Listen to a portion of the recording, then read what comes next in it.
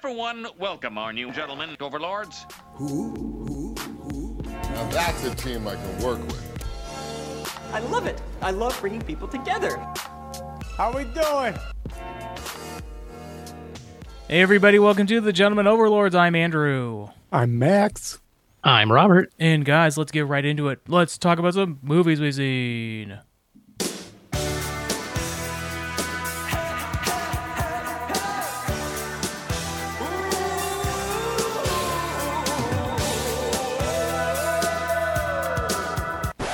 Don't you forget about me. Look my way, girl. Something breakfast.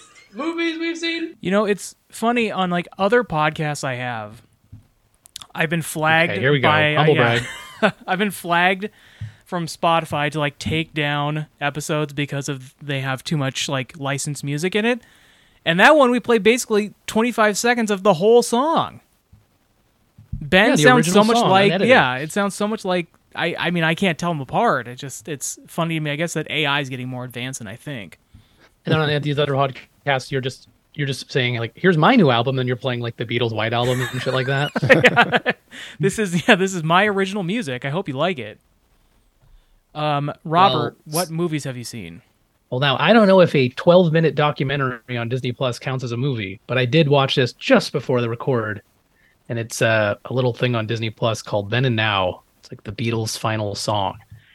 I've heard some. Basically about there was a You've John heard this Lennon song on track that. on one of my podcasts, right? You heard this? Mhm. It's Yeah, one of mine.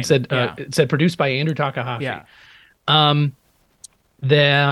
I guess that Yoko Ono had a demo that John had worked on at one point, and that got passed on to at the time the remaining three Beatles members. And then after George Harrison passed away, they kind of shelved it. And since then, Peter Jackson had developed some technology that can really pull apart every single piece of audio in a track and isolate them really well, which is he used a lot on that Get Back documentary, which is really great, that Beatles documentary.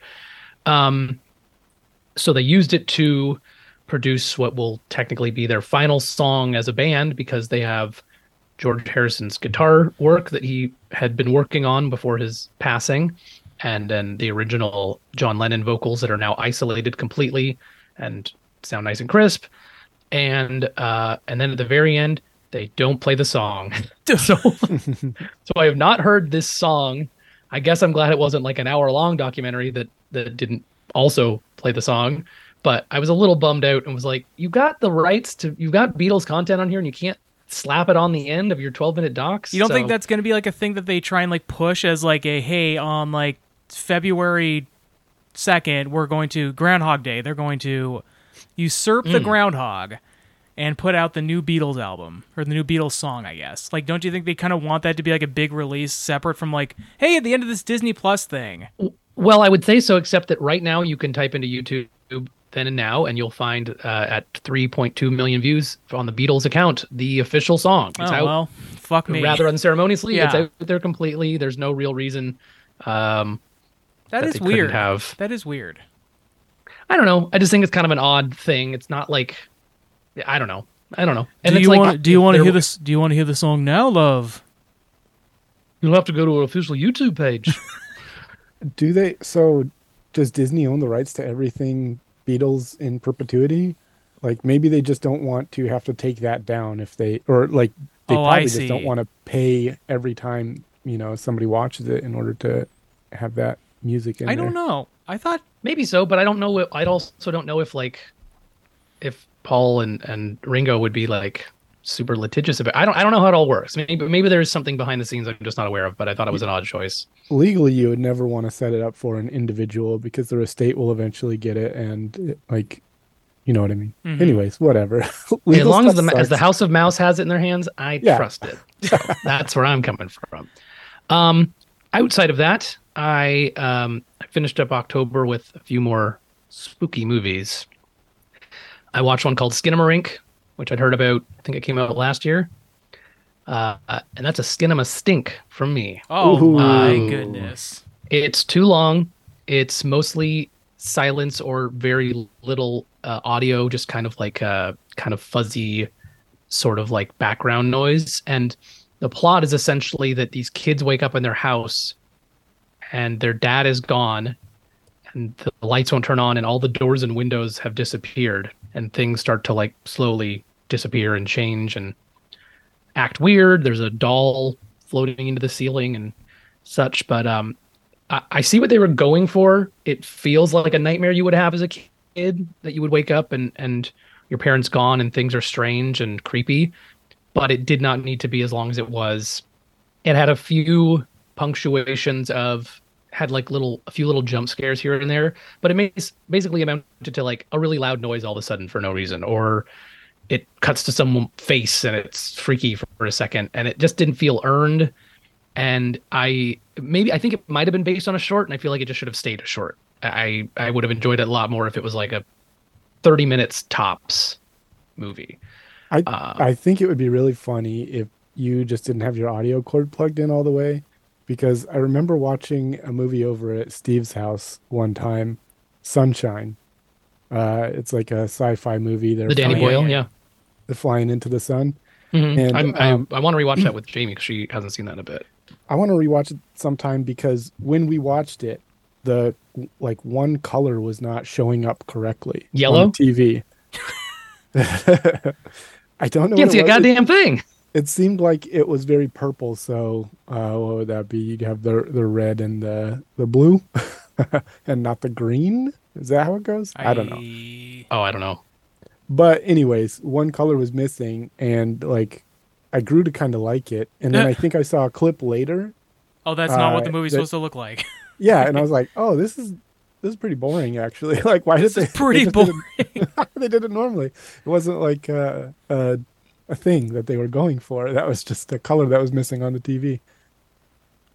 Well, you owe it to yourself to watch the true vision, I would say. No, that is one that is genuinely on my list as one that Jamie wants to rewatch.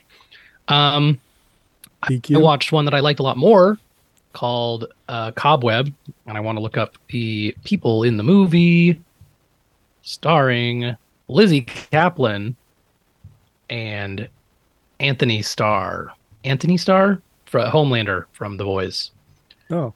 I would like to see that guy in more things to see if he's like always going to be creepy to me, or if this wouldn't be the movie for it, because yes, the plot is very much, there is a twist, but it's very much hinges on like these parents are hinky, and you're kind of like wondering the whole time, like, why is this kid having nightmares and hearing things in the house, and the parents have sort of a sinister air about them. Maybe they are sinister, but there's also maybe something more going on. I liked it. I thought it was fun. Really goes wild in the last third, the final act, and it's got a Busey in there. I think it's the Busey grandson. And as soon as he's on screen, you see those chiclet teeth. You know it's some him. of those teeth flash up. You're like, there can only be one family. I'm the hider in the house. Creepy. No, I mean he's not a creepy kid. He's a good kid. But it was good to see the tradition alive. Love a Busey in there. But I enjoyed that one. I recommend that one. Rewatched my beloved Barbarian with some friends who'd never seen it. Did you hear that's getting turned into a video game? I did. And based on the company making it, I imagine it would be an asymmetrical multiplayer, but I kind of hope not. I would rather it be like an Alien Isolation, where you're sort of just hiding in places from. I hope it's actually like it's like antagonist. I hope it's like a real estate tycoon type of game where you're Justin Long trying to sell the house. Flipping, yeah. I want like a sim like Detroit. But like you have to make negotiations based on the basement being inhabited by a monster.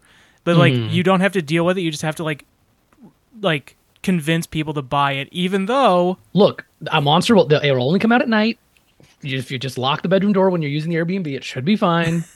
Yeah, I that is a weird move, but if it means that Zach Crager makes a few bucks and can keep making cool movies, I'm for it, even though it seems like an odd choice for a video game adaptation. I was gonna bring it up as an example of, Max, you're talking about whether or not Homelander, you could ever see him in a thing and not be a creep.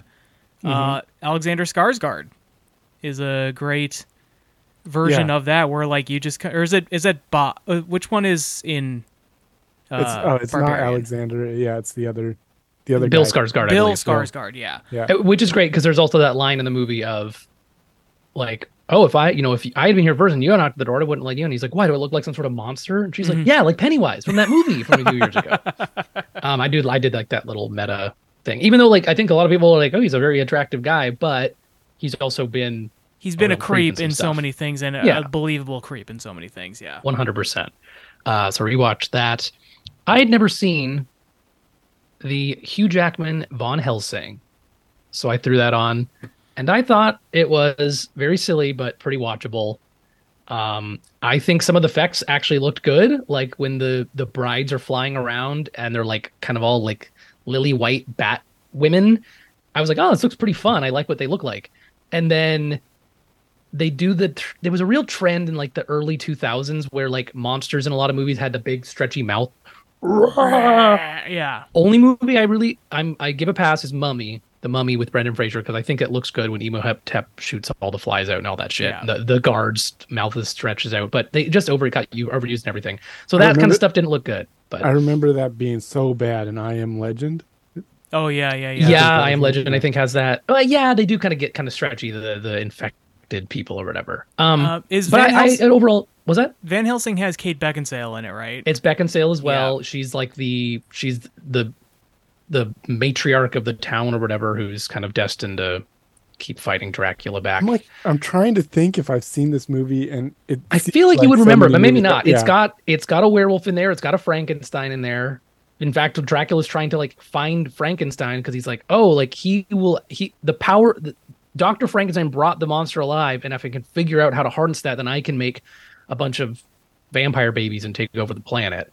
And Frankenstein looks cool. I love how he looks. At one point he gets punched in the face, and like this side of his face and the dome of his head like flop open, and he has to like push it back down, and there's green electricity like coursing in it and stuff. That happens to Dr. Frankenstein in the movie? No, that happens to Frankenstein's monster. Oh, okay. Sorry. Frankenstein's monster's name is Frankenstein as well. Huh? Yeah, or the monster or whatever. You guys, don't be so pedantic. Frankenstein's a fucking Nepo baby? Is that what you're telling me? Mm-hmm. He's Frankie Jr. Frankie Jr. I keep confusing. I'm trying to think if I've seen it, and I keep confusing it with Hansel and Gretel, which I think came out around the same time. It's similar where it's like kind of feels like amped up, like he goes and visits like the friars and oh god, what's freaking Boromir's brother? Faramir. Oh, Faramir, yeah. He's like a friar, and he has like this swoopy corny hair, but he has to go with, he's like arming him with all this cool stuff, and then he's like, oh, you actually have to go with him. He's like, oh fuck, I don't want to do that, I'm a little monk. But he does, and yeah, his cool weapon is like an air powered like multi-shot crossbow that's just like he can just like fire like a million fletches at one time. It's really awesome.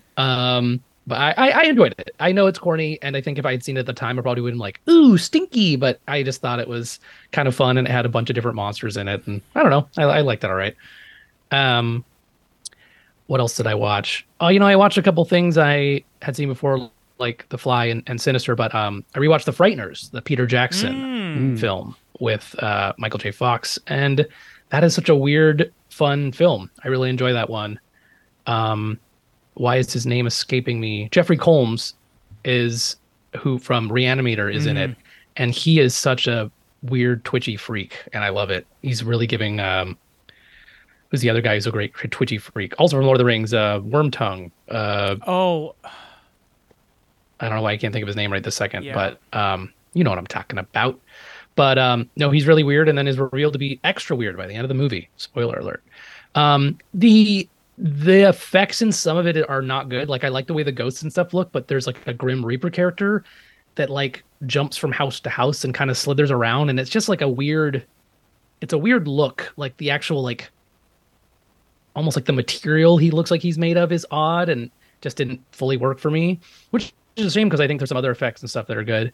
There's a gross part where he's got like 3 ghost friends from different eras, and there's one called like the Judge, and he's like an old gunslinger whose jaw is hanging off, and there's a confrontation at a museum, and he sees a sarcophagus, and then jumps inside of it and starts humping the bones. You see him remember this one. pumping in and out of it. Was there a Busey in that movie too? There is a Busey. There's a Jake Busey in Busey, that. yeah. So that's another Busey connection this Halloween. But I like that one. I think that's worth checking out, and it's fun to see Michael J. Fox in. I mean, I watch Back to the Future all the time, so fun to see him in a different role. Brad Dourif is Brad Dourif, thank you so much. Yes, he's got some Brad Dourif vibes going on. And then I felt it was appropriate. I think the last thing I watched on October 31st before I went to Betty Bye and leading into Dia de los Muertos was Coco, Pixar movie. Felt appropriate to watch. Had a cup of cocoa at the same time. I almost watched that last night. It's great. God, Still love it. That really killed me in the theaters. And it's still an awesome movie, and so sweet and a little spooky because there's skeletons around. Yeah. And that is what I've seen. Max, what about you? I've only seen a couple. I rewatched Spider-Man Into the Spider-Verse to get ready for Across the Spider-Verse, which I still haven't watched. Wow. But When are you are you watching that soon or just? Yeah, I'll watch it soon.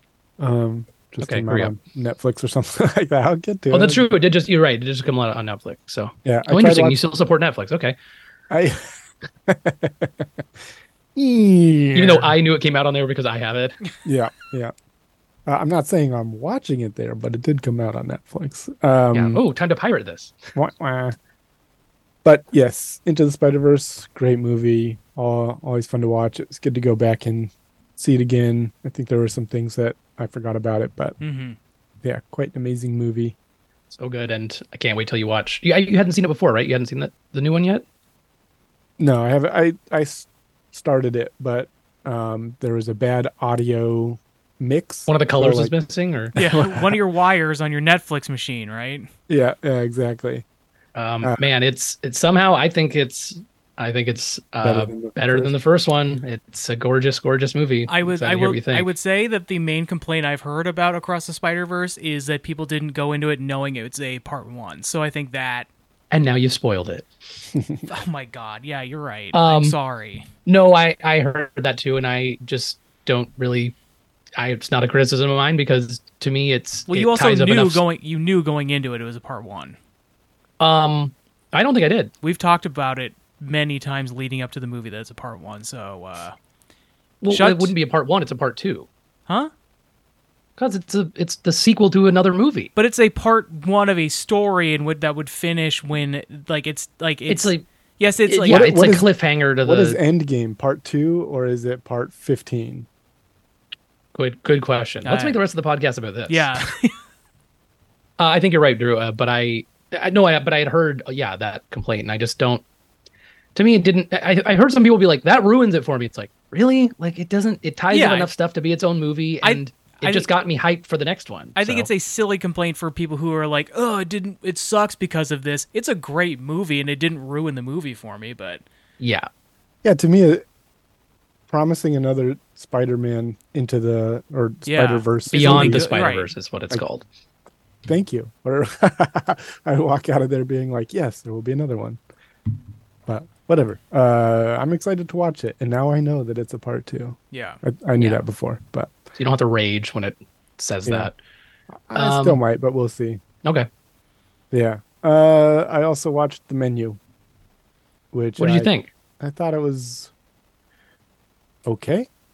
Yeah, it it was was like so- a little hyped yeah. up for me, and I liked it, but I wasn't like going crazy about it. So Yeah, it's a little bit full of itself. I think it's trying to make some points that you can't make with the big Hollywood movie effectively, and I think it's got some weird judgments in it that of like the worth of a person, but it's interesting, and it's a well-made movie, like competently created. But I think the premise itself is a little bit. I've got a hot take about that movie, and I'm trying to tiptoe around it for folks that how about this? Drew, have you seen it? Are you seeing it? I have not seen it. not a big deal, but they feature a burger in the movie, and you guys know I'm a big fan. But the prompt is like, make me a basic burger, and in my opinion, it still looks way too like fancy and like a place you would get it, like it'd be like $18 at a brew pub or something. And I was like, I want it to be like a Dick's cheeseburger. I want it to be like a basic ass burger that tastes good because it's like that nostalgic thing. So everyone was like, oh my God, that burger looks so good. And for me, I think it looked a little too much. I think you're showing all this amazing food, and I feel like that part they didn't nail. Just my opinion. It's a hot take, hot off the grill. Off the grill. Should have been one patty. I agree. I was really shocked when two patties came out. That did not make sense. She said basic. Holy it made me almost as mad as the Spider-Man movie not being its own film, being part one. Yeah, that's all I've seen though. Just those two. How about you, Andrew? The only movie I've seen is parts of Mission Impossible Fallout. I'm getting ready to watch Dead Reckoning any day now, and it was on TV, so I was happy to sit and watch parts of it earlier today. Which parts did you watch? I watched the interrogation scene where not the interrogation bathroom fight. Scene. I watched the bathroom fight, of course. Oh, baby, I love that. I watched the scene where they find out about Henry Cavill. In case somebody hasn't seen the movie, I don't want to give away too much, but the whole they find out he's an actor in that world. That he has a fucking mustache. Ooh, he looks great. Hey, I'm biased, but I think a mustache looks great, and I think he looks great with that stash. Yeah. So. Just the scene with Benji in a mask, and then I won't say too much more, but that whole action scene, and then my personal favorite scene is him chasing Tom Cruise chasing Henry Cavill, and then him like stopping, and Benji be like, "Why? Where you go? Keep going." He's like, Benji, I'm jumping out a window, and he had it in 2D, and he puts it in 3D and sees that he's like 3 stories up, and it's just like, it's like, my man, you're like the tech guy. You Yeah, need to be on top of this shit. I like, and I believe. Oh, sorry, go ahead. I love that. I love that scene. I think that's like, it's genuinely Tom Cruise being very funny. And that's also, I think it's traditional that if someone is harmed, not fatally, that they normally keep it in the film, and that is the jump where I think he breaks his ankle. Yeah. I think they kept that take in the film. So that's cool. Yeah. I did hear a story about Hot Rod where like one of the stunt guys... He actually fell down that hill all the time? Yeah. No, one of the stunt guys, the stunt where he goes up off the bike and he lands like back first on the ramp? Mm-hmm. That was an outtake, and that stunt guy was like seriously hurt, but like after it, like as they're like checking on him... What's up? I told you that. Oh, you did? Originally. Oh, okay. You might have I think someone else seen it did. somewhere else later, but yeah, that like they had to like, he was like, is that in the movie? And they're like, yes, it's in the movie. It's just like, that's great. I think he shattered his femur, which is really tough to do. Yeah. Damn. It's really tough to do. He's like, whoa, I did it. Little like Xbox accomplishment thing comes up and just like an achievement. Rare. It's ultra rare. It's like the biggest bone in the body. Hot Rod. Very tough. All right, that is it for what I've seen from movies, guys. Let's talk about some TV shows we've seen. TV shows we've seen. Robert, what televisions are you watching? I think the only TV I've seen is Loki. And I'm current on that, and I think the new episode comes out. I think it's out now as of this record. But it ended on quite a cliffhanger. Also weird because I saw like a thing, they'll do like a mid-season trailer, and I think I saw that come up on YouTube, and I was like, well, if it's a 6-episode series, then episode 3 would have been the mid-season. Yeah. So this is the penultimate episode or whatever, but does have a big to do in it, and I'm interested to see where they go with it, because I really, there's just nothing to go off of, honestly. It really just leaves you hanging. So not unlike a certain Spider movie, but what if there were 8 episodes, 2 secret episodes coming out at the end? 2 secret episodes? That would be bad marketing, in my opinion, on their part. And I am worried that because of the strikes and the fact that this has all been in the can for a while, that They're still going all in on the Kang stuff. I've heard some scuttlebutt on the internet the last couple of days is that there was a retreat, and the Marvel people were like, "Hey, we should maybe like pivot to Doctor Doom. Maybe it'd be funny if like Kang was like, haha, I did it. I took over the planet." And then Doctor Doom, like from behind us, punches him through the face and is like, "I'm here. I'm the new villain." I'd be fine with it. It's just like it's in like the title crawl too. It's like Avengers Kang Dynasty, and just like and it's like Kang's head being thrown through, and it's just changed to Doom Dynasty. Yeah, it starts out zoomed in on Kang's head and then zoomed out and he's just being held up by Doctor Doom, dippy headed. I don't know what their plan is. I think a lot of people are feeling the fatigue. I don't have like superhero fatigue. I just want good superhero stuff. I don't care about watching superhero movies. I think they're fun, but they have to be good.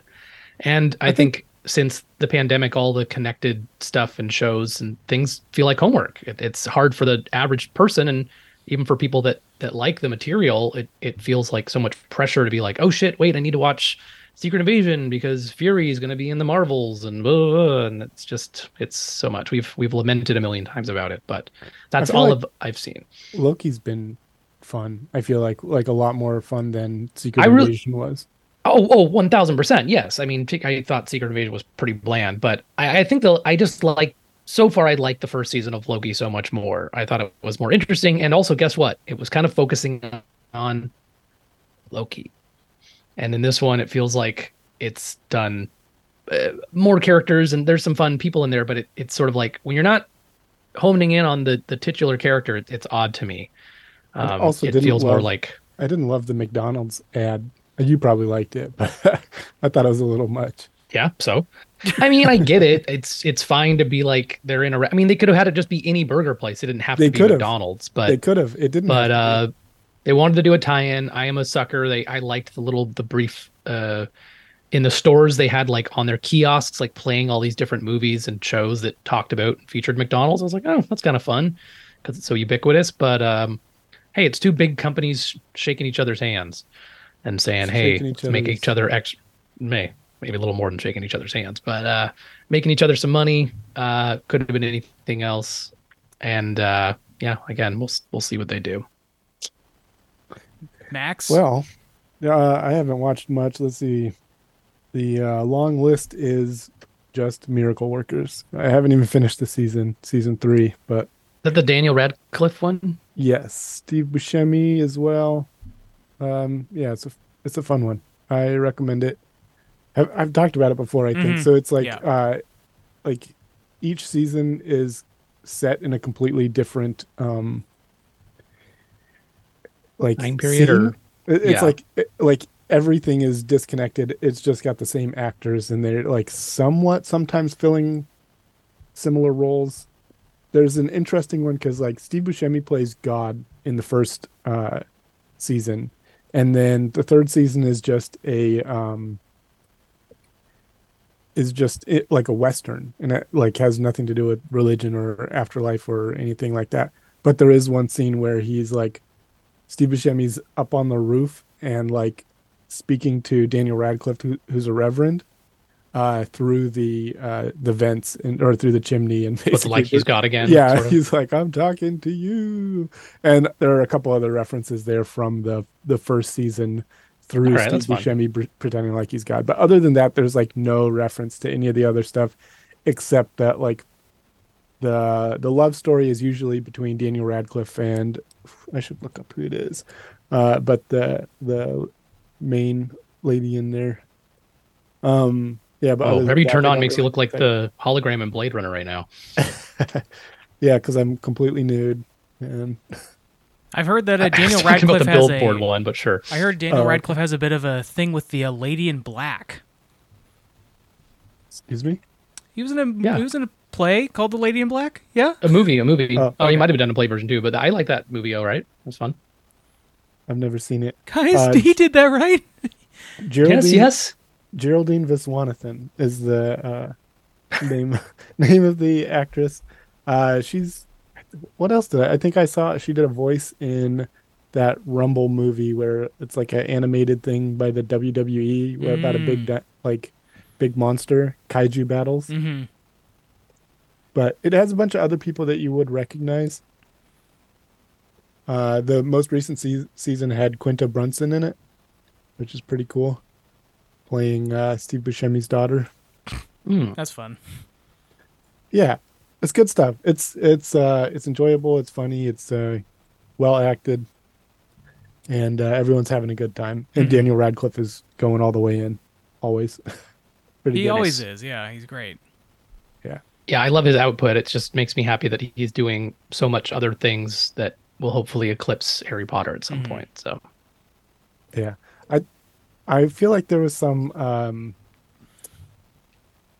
something I saw at one point, like talking about how the Harry Potter kids like were set up to really just become really fucked up people, being so famous so young. Like they really were so it for a while, and all of them have just like kind of been really cool so far. Well, yeah, I mean, like I think Daniel Radcliffe did have like an alcohol problem for a little bit. I right? believe him and So- Rupert Grint both had some substance abuse issues, which, Yeah. It happens to even non-kid actors. But they seem like well balanced, good people versus like just like fucking like entitled assholes. Yeah, it feels like it's hopefully at this point we can say they've come out the other side and are in a better space. So Yeah. that's good. Yeah. But that's all I've seen, just that one. I am watching Upload on Amazon Prime, which is maybe reaching a point of diminishing returns with its third season now. I don't know. There's something to a ubiquitous large corporation owning everything and a revolt happening against that corporation airing on a streaming platform owned by Amazon that's a little like self-indulgent, like, hey, how bad can we be? We're airing something like this. It's just like, it's a little, feels like a little jerk-offy, but it's fun. I still like it. It's, I'm kind of hoping season 3 is the last one, but who knows? It's it reminds me of like Adam Scott in Severance on Apple, where it's like, oh, you work for this company that doesn't let you remember anything that happened when you worked there, and it tireless, and they can make you do whatever you want and stuff. And it's Yeah. like, this is a little ironic. Interesting It stuff. was, yeah, the same feeling that I got from I Am a Virgo watching it also on Prime. Yeah. Just being like, Yeah. that doesn't belong here, and they know it, but Yeah. they really don't care. It's, Also- it's like also like selling buttons or whatever for both candidates. Just like make money. It doesn't matter. Just fucking do it. Yeah. They're like, fight the man, right, guys? Right? I'm also rewatching Pushing Daisies. Nice. Very good show. I was just in watching it, it's just like, I can't believe this aired on ABC. Like it is such it's a show that feels like it was made for streaming, but like aired in 2007, and it's just like it just felt like a show that is too strange to have been on TV for 2 seasons, but it was. I don't remember if it ends up getting a finished story, if they're just kind of like it got canceled, before it could finish, but it's really good. I mean, it's very interesting. Fucking Lee Pace is so fucking handsome. Chai McBride as like the detective in it is always fun. So yeah, fun show. Have you watched? This is different. It's off topic, but have you watched Foundation with Lee Pace? No, there's a bunch of Apple TV stuff that I'm like waiting to just like sign up for a couple months and then just like binge everything. But that's one of them. I haven't seen it yet. Gotcha. You like it? I think it is uneven, and there are parts that I like about it, and then parts where I'm like, this feels kind of phoned in. I don't know what to call it. It feels cheap in a way. It feels like like I don't know. But we'll probably watch some more eventually. I think I just made it through season 1, Sure. but there might even be a couple episodes that I haven't seen there. Yeah. And then the other thing I've been watching is since Matthew Perry passed away, I've been watching some episodes of Friends, and that was sad. That was really a bummer. Just I don't need to talk too much about it because I think most people have probably talked about it, but like I don't particularly like Friends is not a thing that I go to as like a thing that I watch for its quality. It's kind of like a comfort show. You know, like it just is on all the time and just kind of like I'll just put it on as like a thing in the background. But it was like when the news of his passing came, it's just like it's sad whenever anybody kind of tragically passes away.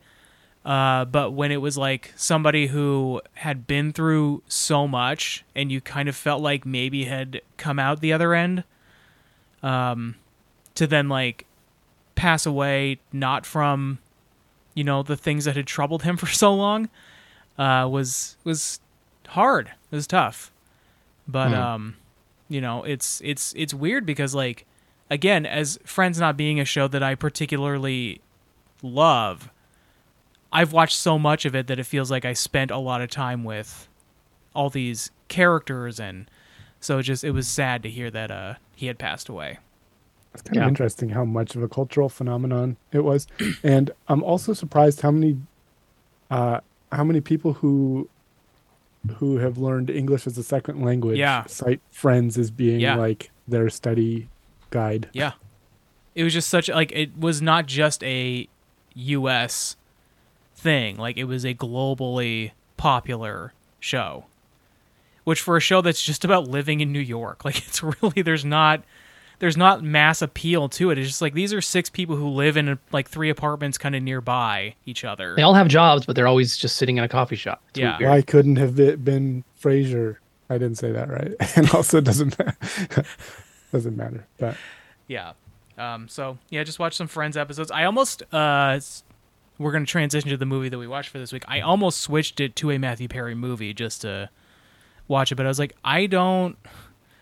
other than like 17 again, like I don't know that he's in a lot of like really like funny or even like super watchable movies. Like I think like the whole 9 Yards was okay, but like then there's the whole 10 Yards and that wasn't very good, but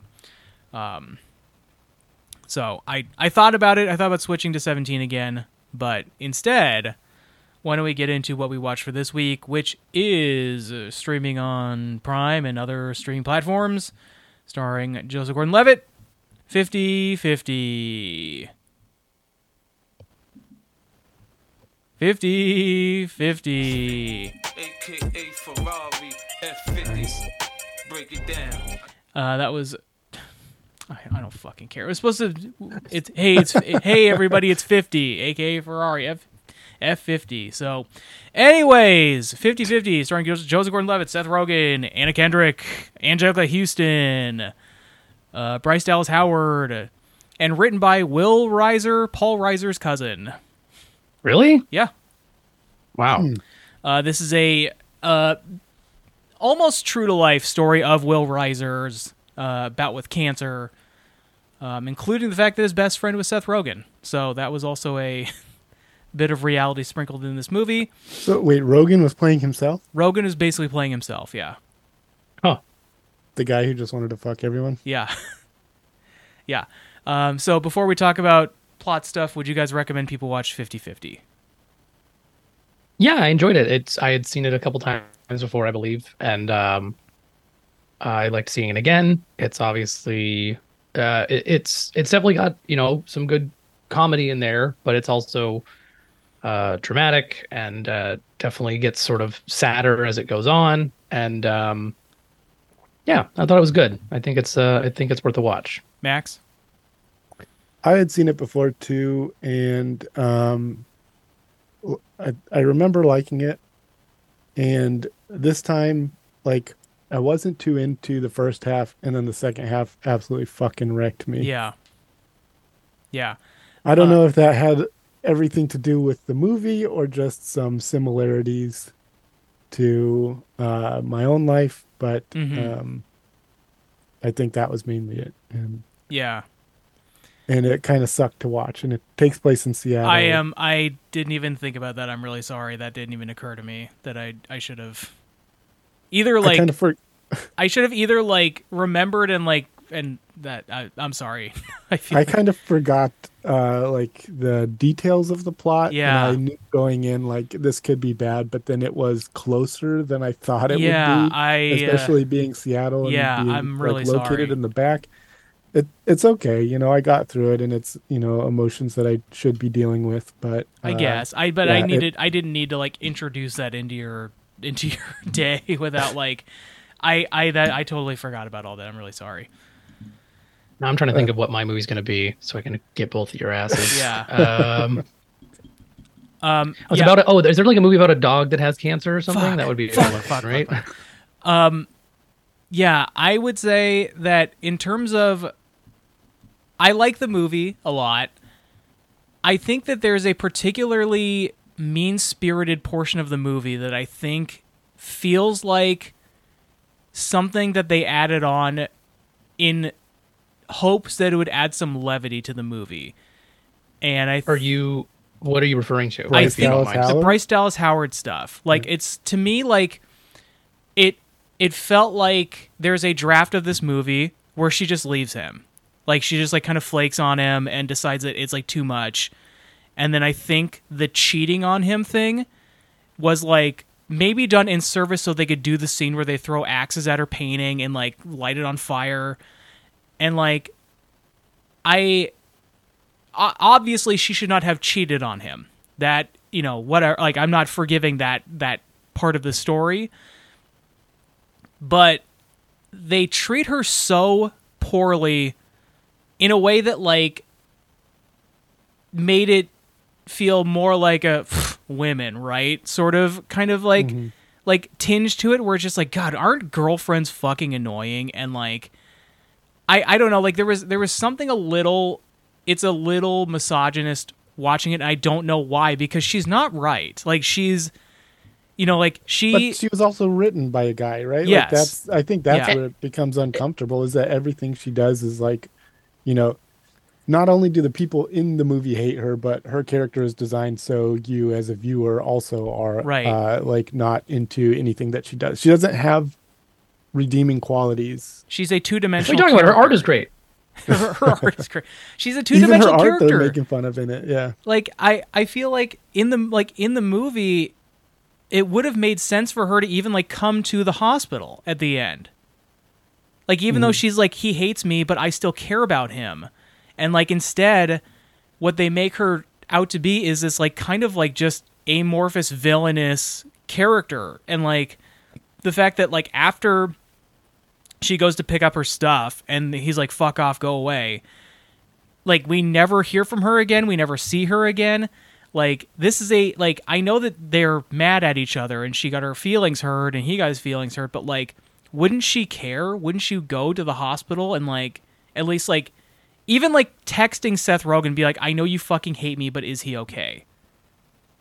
If she knew maybe, that it but was happening, I guess my question is, do we have any idea if there was a character like that in the writer's life? I have no idea. Yeah, because I would be curious if that was like, if it was in the movie because that was also something he experienced. I'm trying to think how. I'm not like trying to push back, but I didn't find it as egregious as maybe both of you guys did. But I think it's interesting to have him in a relationship in the beginning and then have like people cheat on each other, and she was having a hard time with all of it, including like even early on, she didn't even want to like go into the hospital. It was just like something that made her uncomfortable, which I'm sure some real people experience. But I'm curious if any of it was drawn from life. And I see where you're coming from about, maybe having something where she's still checking in. But I feel like that second meeting where she comes over, they're both on the couch and he's like, your stuff, you don't even need to come inside. Like, you walked past all your stuff, and they're just icing her out. And then she's kind of like, I'm sorry I did this. Like, I want to get back together, and like tries like making out with him and is like, let's start over. Like, I'll be better. Like, I want you back. And he's like, no, like, get off my fucking porch. Like, I'm just not going to do it. Mm-hmm. And it is, I don't know. Even is like that part, they make it feel like she's just manipulating him because she wants stuff from him. Yeah. Oh, really? I wasn't getting that as much. I just thought she was just like, she was like, realized that she had fucked up, and like her little fleeting cheat was like, she liked this man more, even though it was so much harder to be with him when he was going through all that, because it's a traumatic thing to go through. I thought it was the read I got, and I think I'm probably closer with Max in this, is that like she even says like nobody came to my fucking art gallery, like nobody bought anything. And I think it was just like, I need a rebound. Like, I need something to make me feel better. And so, like, this, like, fucking pathetic, cancer patient is, like, who's going to make me feel better by, like, getting back together with me. I think it had, like, nothing to do with, like, I actually really liked him. I think it was, like, again, and I think this is a fault of the writing of the movie and not, like, in whatever this person, like this character is based off of, if there's a real person, I don't think this is a reflection of that person. I think it is purely that this character was written as in like, God, what a, absolute, apologies for using this word in this context, but like, God, what a bitch, right? Like, it just, the presentation of the character has that tinge of it, where it's like a man writing his grievances of women. I get that, but I also think but then doesn't it balance itself out with like the character that, his therapist that basically likes him? It's not like he's a woman hater or something. He's just not. And they also kind of established that like he normally dates people that end up being complete flakes and bad. I'm not trying to go completely to pat for this. I'm just had a slightly different read, but I also get where you guys are coming from. And I think when you pointed out, like I forgot about the line where she's like, oh, no one came to my thing. And it's like, not even the Jesus guy that you were making out with or whatever. So yeah, maybe there was more to it. And she was really like, I want to be with you because even if you're not going to be around after a while, like I fucked up this thing and like, it would make me feel good. So yeah, maybe you're right about that. I don't know. And I'm kind of curious. I almost want to go and see if how much of that was based on true life. Yeah. Did Seth Rogen grow up in Seattle? No, I think it's like transplanted to Seattle. I think it's I'm just kidding. Yeah. I don't remember hearing when I was growing up, so I don't think so. I did, the one thing I will give the portrayal of her character that I think like was out of character for what I'm saying that they've written about this character is that at the end he goes, "Hey, don't forget your painting," and she goes, "I made it for you." And so like that to me was like an establishment of like there is some agency here. She did make that for him as a gift, and so she wants him to continue to have it, even though, like, it would have been another thing to be like, oh, fuck off, or, like, not say anything, but it was like, hey, I made that for you. That was a thing that I made for you. You keep it.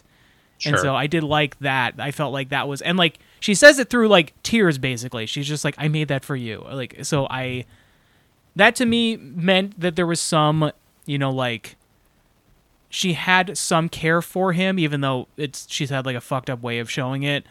And again, is why I thought maybe her showing up at the hospital would have been a good character thing for that character to give her some redemption by the end.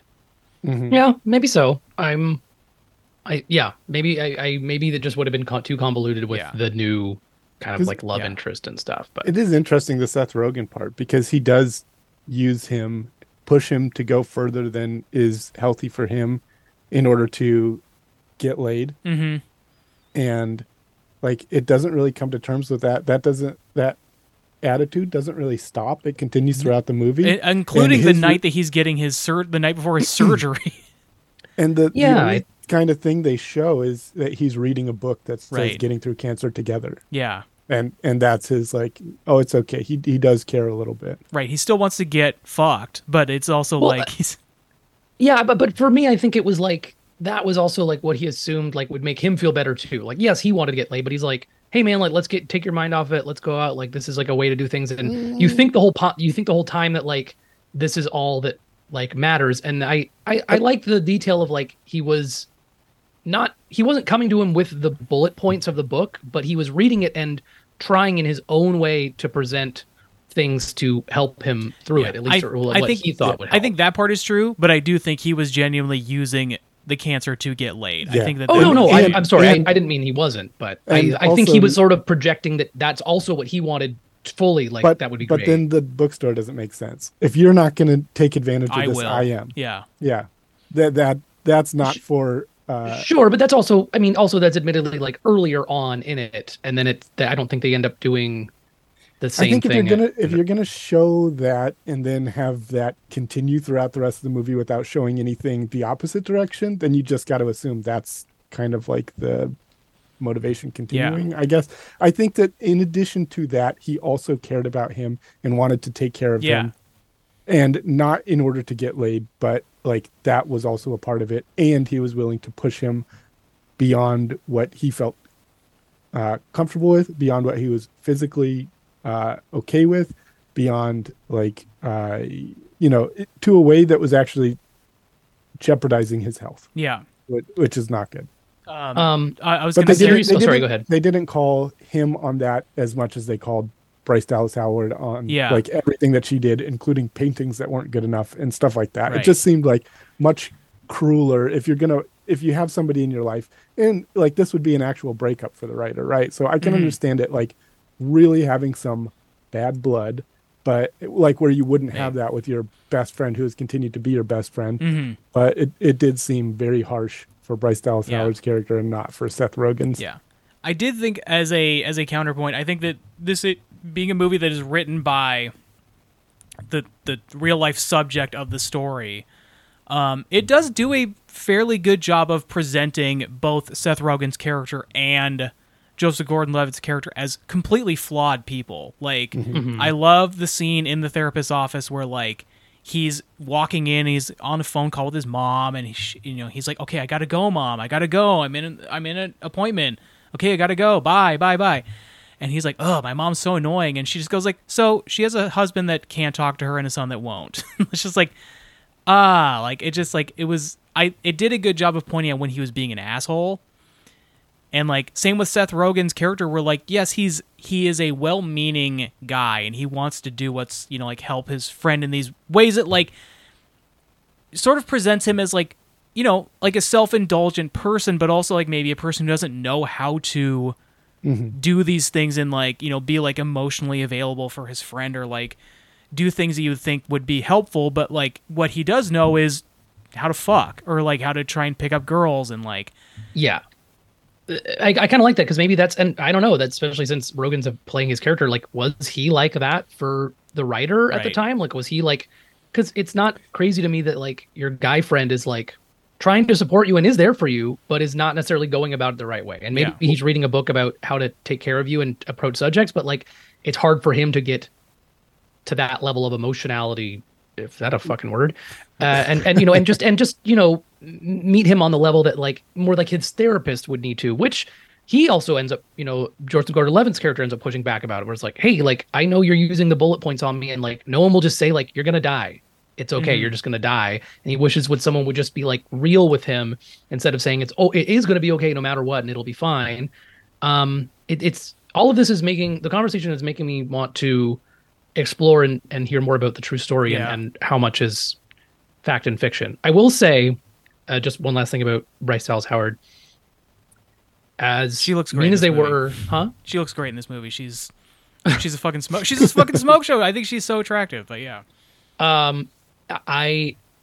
You said like a text at the end, or she shows up at the hospital and like maybe just sees him fine. But like, did they need to do like the pterodactyl grabbed her and then throws her into the water and then, like the plesiosaur? There's not even the right character. There's not even the right character from Jurassic World. She's in Jurassic World. She's in Jurassic World, but it's not the character that happens to. Hey, that should have happened to her character probably because it's really bad that it happens to the nice nanny that did nothing. Yeah. Anyway, that's just my only gripe. I don't think that should have been in 50-50. And I'm not sure if that happened in Seattle. I do want to also give flowers to Angelica Houston, who, God, is like fantastic. She's so good in this movie, and like she's like she encapsulates being a mom in this That's where she was why I started bawling. Yeah, like the scene where they're sitting down in the office, and I forget he finally like turns and asks her what's going on in her life. Yeah. And I forget the response, but man, I was crying. Oh, she's been going to a mothers who have cancer, kids who have cancer support group, and she's just like. I was a little surprised. I thought for some reason I remembered her being in it a little bit more, but I guess it is kind of part of the movie that he doesn't like want her to move in or anything, and so he's kind of keeping her at arm's length a bit. Right. He's like, I can do this all myself. I don't need you to drive me. Seth Rogen will do it. I think like like the last 30 minutes is just it's all like fucking like it's a gut punch for the last like 30 minutes of the movie. And I think like Max, I think you and I have watched this movie together, and like both of us started sobbing at the part where he's like getting the anesthesia, and he's just like he's like because the whole movie, he's kind of stone faced about a lot of stuff. Like he's just like, it's fine. I'm good. I'm fine. And then like he has like that emotional breakdown the night before when he's trying to drive the car. But then when he's getting the anesthesia and he fully freaks out and like he's just like it starts to like catch up with him, and it's almost like he's having a panic attack of like, what happens if I wake up during the surgery? What if I don't ever wake up? And like he calls for his mom in that moment. It's just like, that shit fucked me up so bad. When I mean every time I see it, it like fucks me up, but like it's so brutal. Yeah. And like the last bit got me too. I watched it just this afternoon and it really got me. Yeah. But I gotta say, I don't like, and this is probably based on real life or something, but I don't like the relationship between him and his therapist. I don't Really, either. I don't it's either. not okay. It's weird, and like the fact that they end up dating at the end is completely inappropriate. Yeah, it's weird because it's a weird one, and I think it's interesting that this is a movie that you chose, and I do think is ultimately I like, but there's odd things about it, like that surely is not real, right? Like it can't be. Didn't happen, I imagine. The other thing, because I feel like the other thing I would like to point out in this movie, and it's a huge flub, and maybe the biggest cinema sin of all time. And that is at the beginning of the movie when he gets his diagnosis, he starts to tell his doctor, I mean, this can't happen to me. Like, I'm a good person, blah, blah, blah. I recycle. And then in the scene where he's in the car with Anna Kendrick and he says, can you pull over? He starts to throw out, he throws everything, including recyclables, trash, and everything in one dumpster. And that motherfucker does not recycle. I mean, you could also argue that like, he's just like not, he's a lot more carefree at that point. Like, fuck it, I'm not even going to be here. But who knows? Yeah. I do agree, cinema sin, and he hit that point, and he was like, "I was only recycling to avoid cancer, and now that now got it, it's out the window. Now that I know that it's doesn't out the have window. anything to do with it." Yeah, throwing everything away. The other guy, the other thing I wanted to point out was, I really like the two people he was getting chemo with, Matt Frewer, who's been in he's one of those every guys, but also Philip Baker Hall, who I love, and just that we don't even really get the emotional kind of, it doesn't even seem to, we don't get to see his sort of reaction fully when it turns out that, his friend had passed away, and and Philip Baker Hall's like, he died, like his heart stopped, I don't know what to tell you, and he's like, he doesn't want to talk about it, and it's just so sad. And but I liked having those two characters. I did notice that like there's a woman knitting next to them in the beginning, and it feels like they don't talk to her and she doesn't introduce herself. And I was like, okay, I guess she doesn't want to participate. There are a couple parts about that really bugged me. I was like, what about that other person? Come on, like include them, especially because this is a new person, right? And they're sitting down and they're like, hey, let's get to know this person. Completely ignoring that other person. And maybe she's like staunchly anti-weed, and she's just like, fuck these reprobates.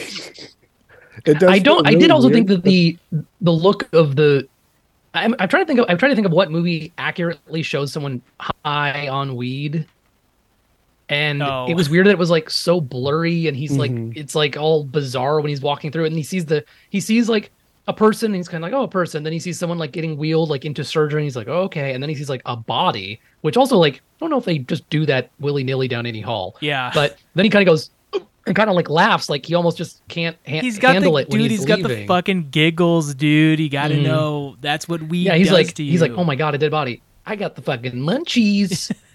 It was just weird that the filter on it was like, this is, what kind of weed is this shit? But yeah, I just it did another look cinema like, sin. It did look like the drunk filter in GTA 4, where it's just like the camera's moving around. Ragdoll.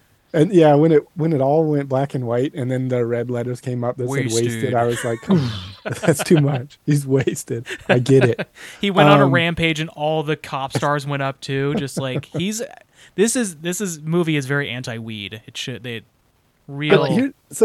another thing, another cinema sin that they did. Oh boy, here we go. When they're ragging on Bryce Dallas Howard, and the two of those old guys are sitting in the and they're all getting chemo. Yeah.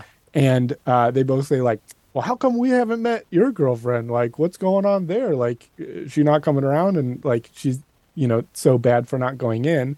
But then later they go to Max Headroom's house, and him and his wife are there, and then she says like, "Oh, it's nice to finally meet you, Alex." Yeah, or she's whatever. never been there Like, either.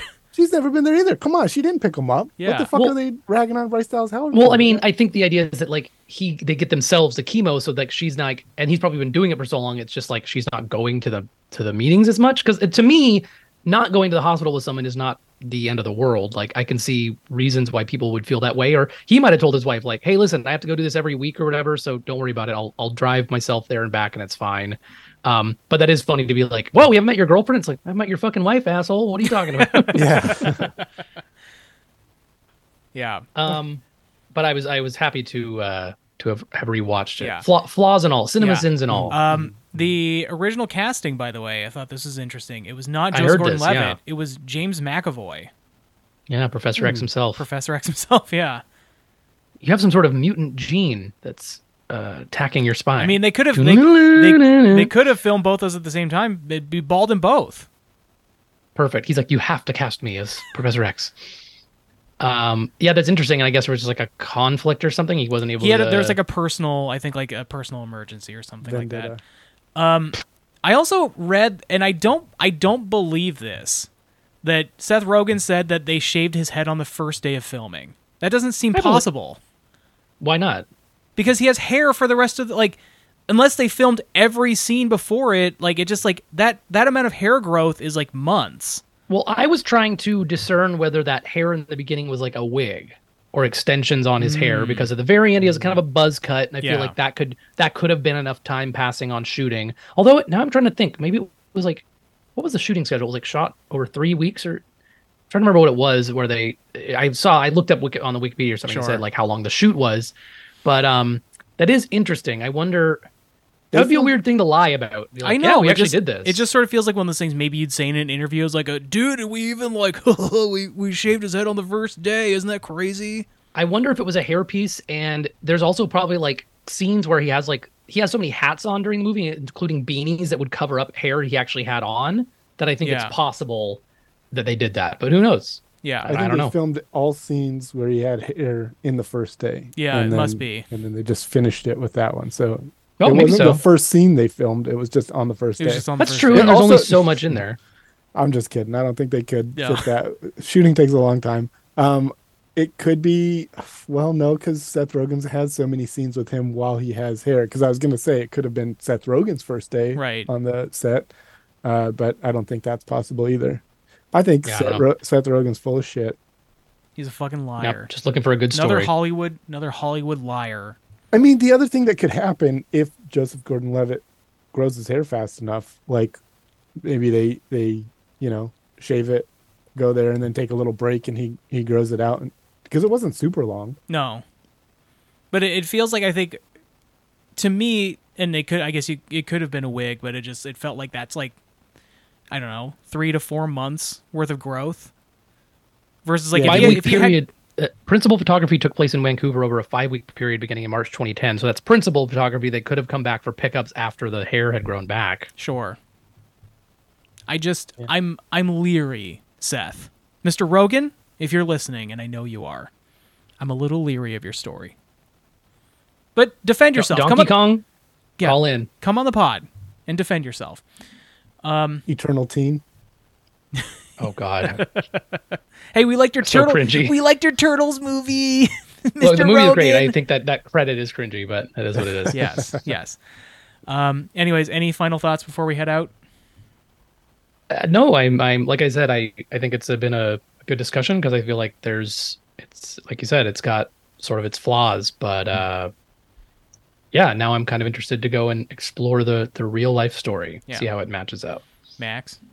Yeah, I'd be kind of interested with that too. Like, to tell you the truth, the first half of the movie, I was a little surprised that you picked it, and then the second half of the movie, I was again a little surprised that you picked it. But like, I do think that like it changes its tone quite dramatically in the middle, and I mean it builds up to it and everything like that. But the second half, I think, is a really solid depiction, and the first half is kind of like fucking around and Yeah. and somewhat dated. Yeah. I agree. I think that was I mean, I kind of picked it just to sort of see if I still like it as much as I used to, and because I used to really like this movie a lot, and I think like my attitude about certain things has changed, and it's not The bloom is off the rose a little bit. Yeah, so I still like it, but definitely a flawed movie. But Sure. Anyways, thanks for listening, everybody. We'll see you next time. Bye-bye. Bye. Bye.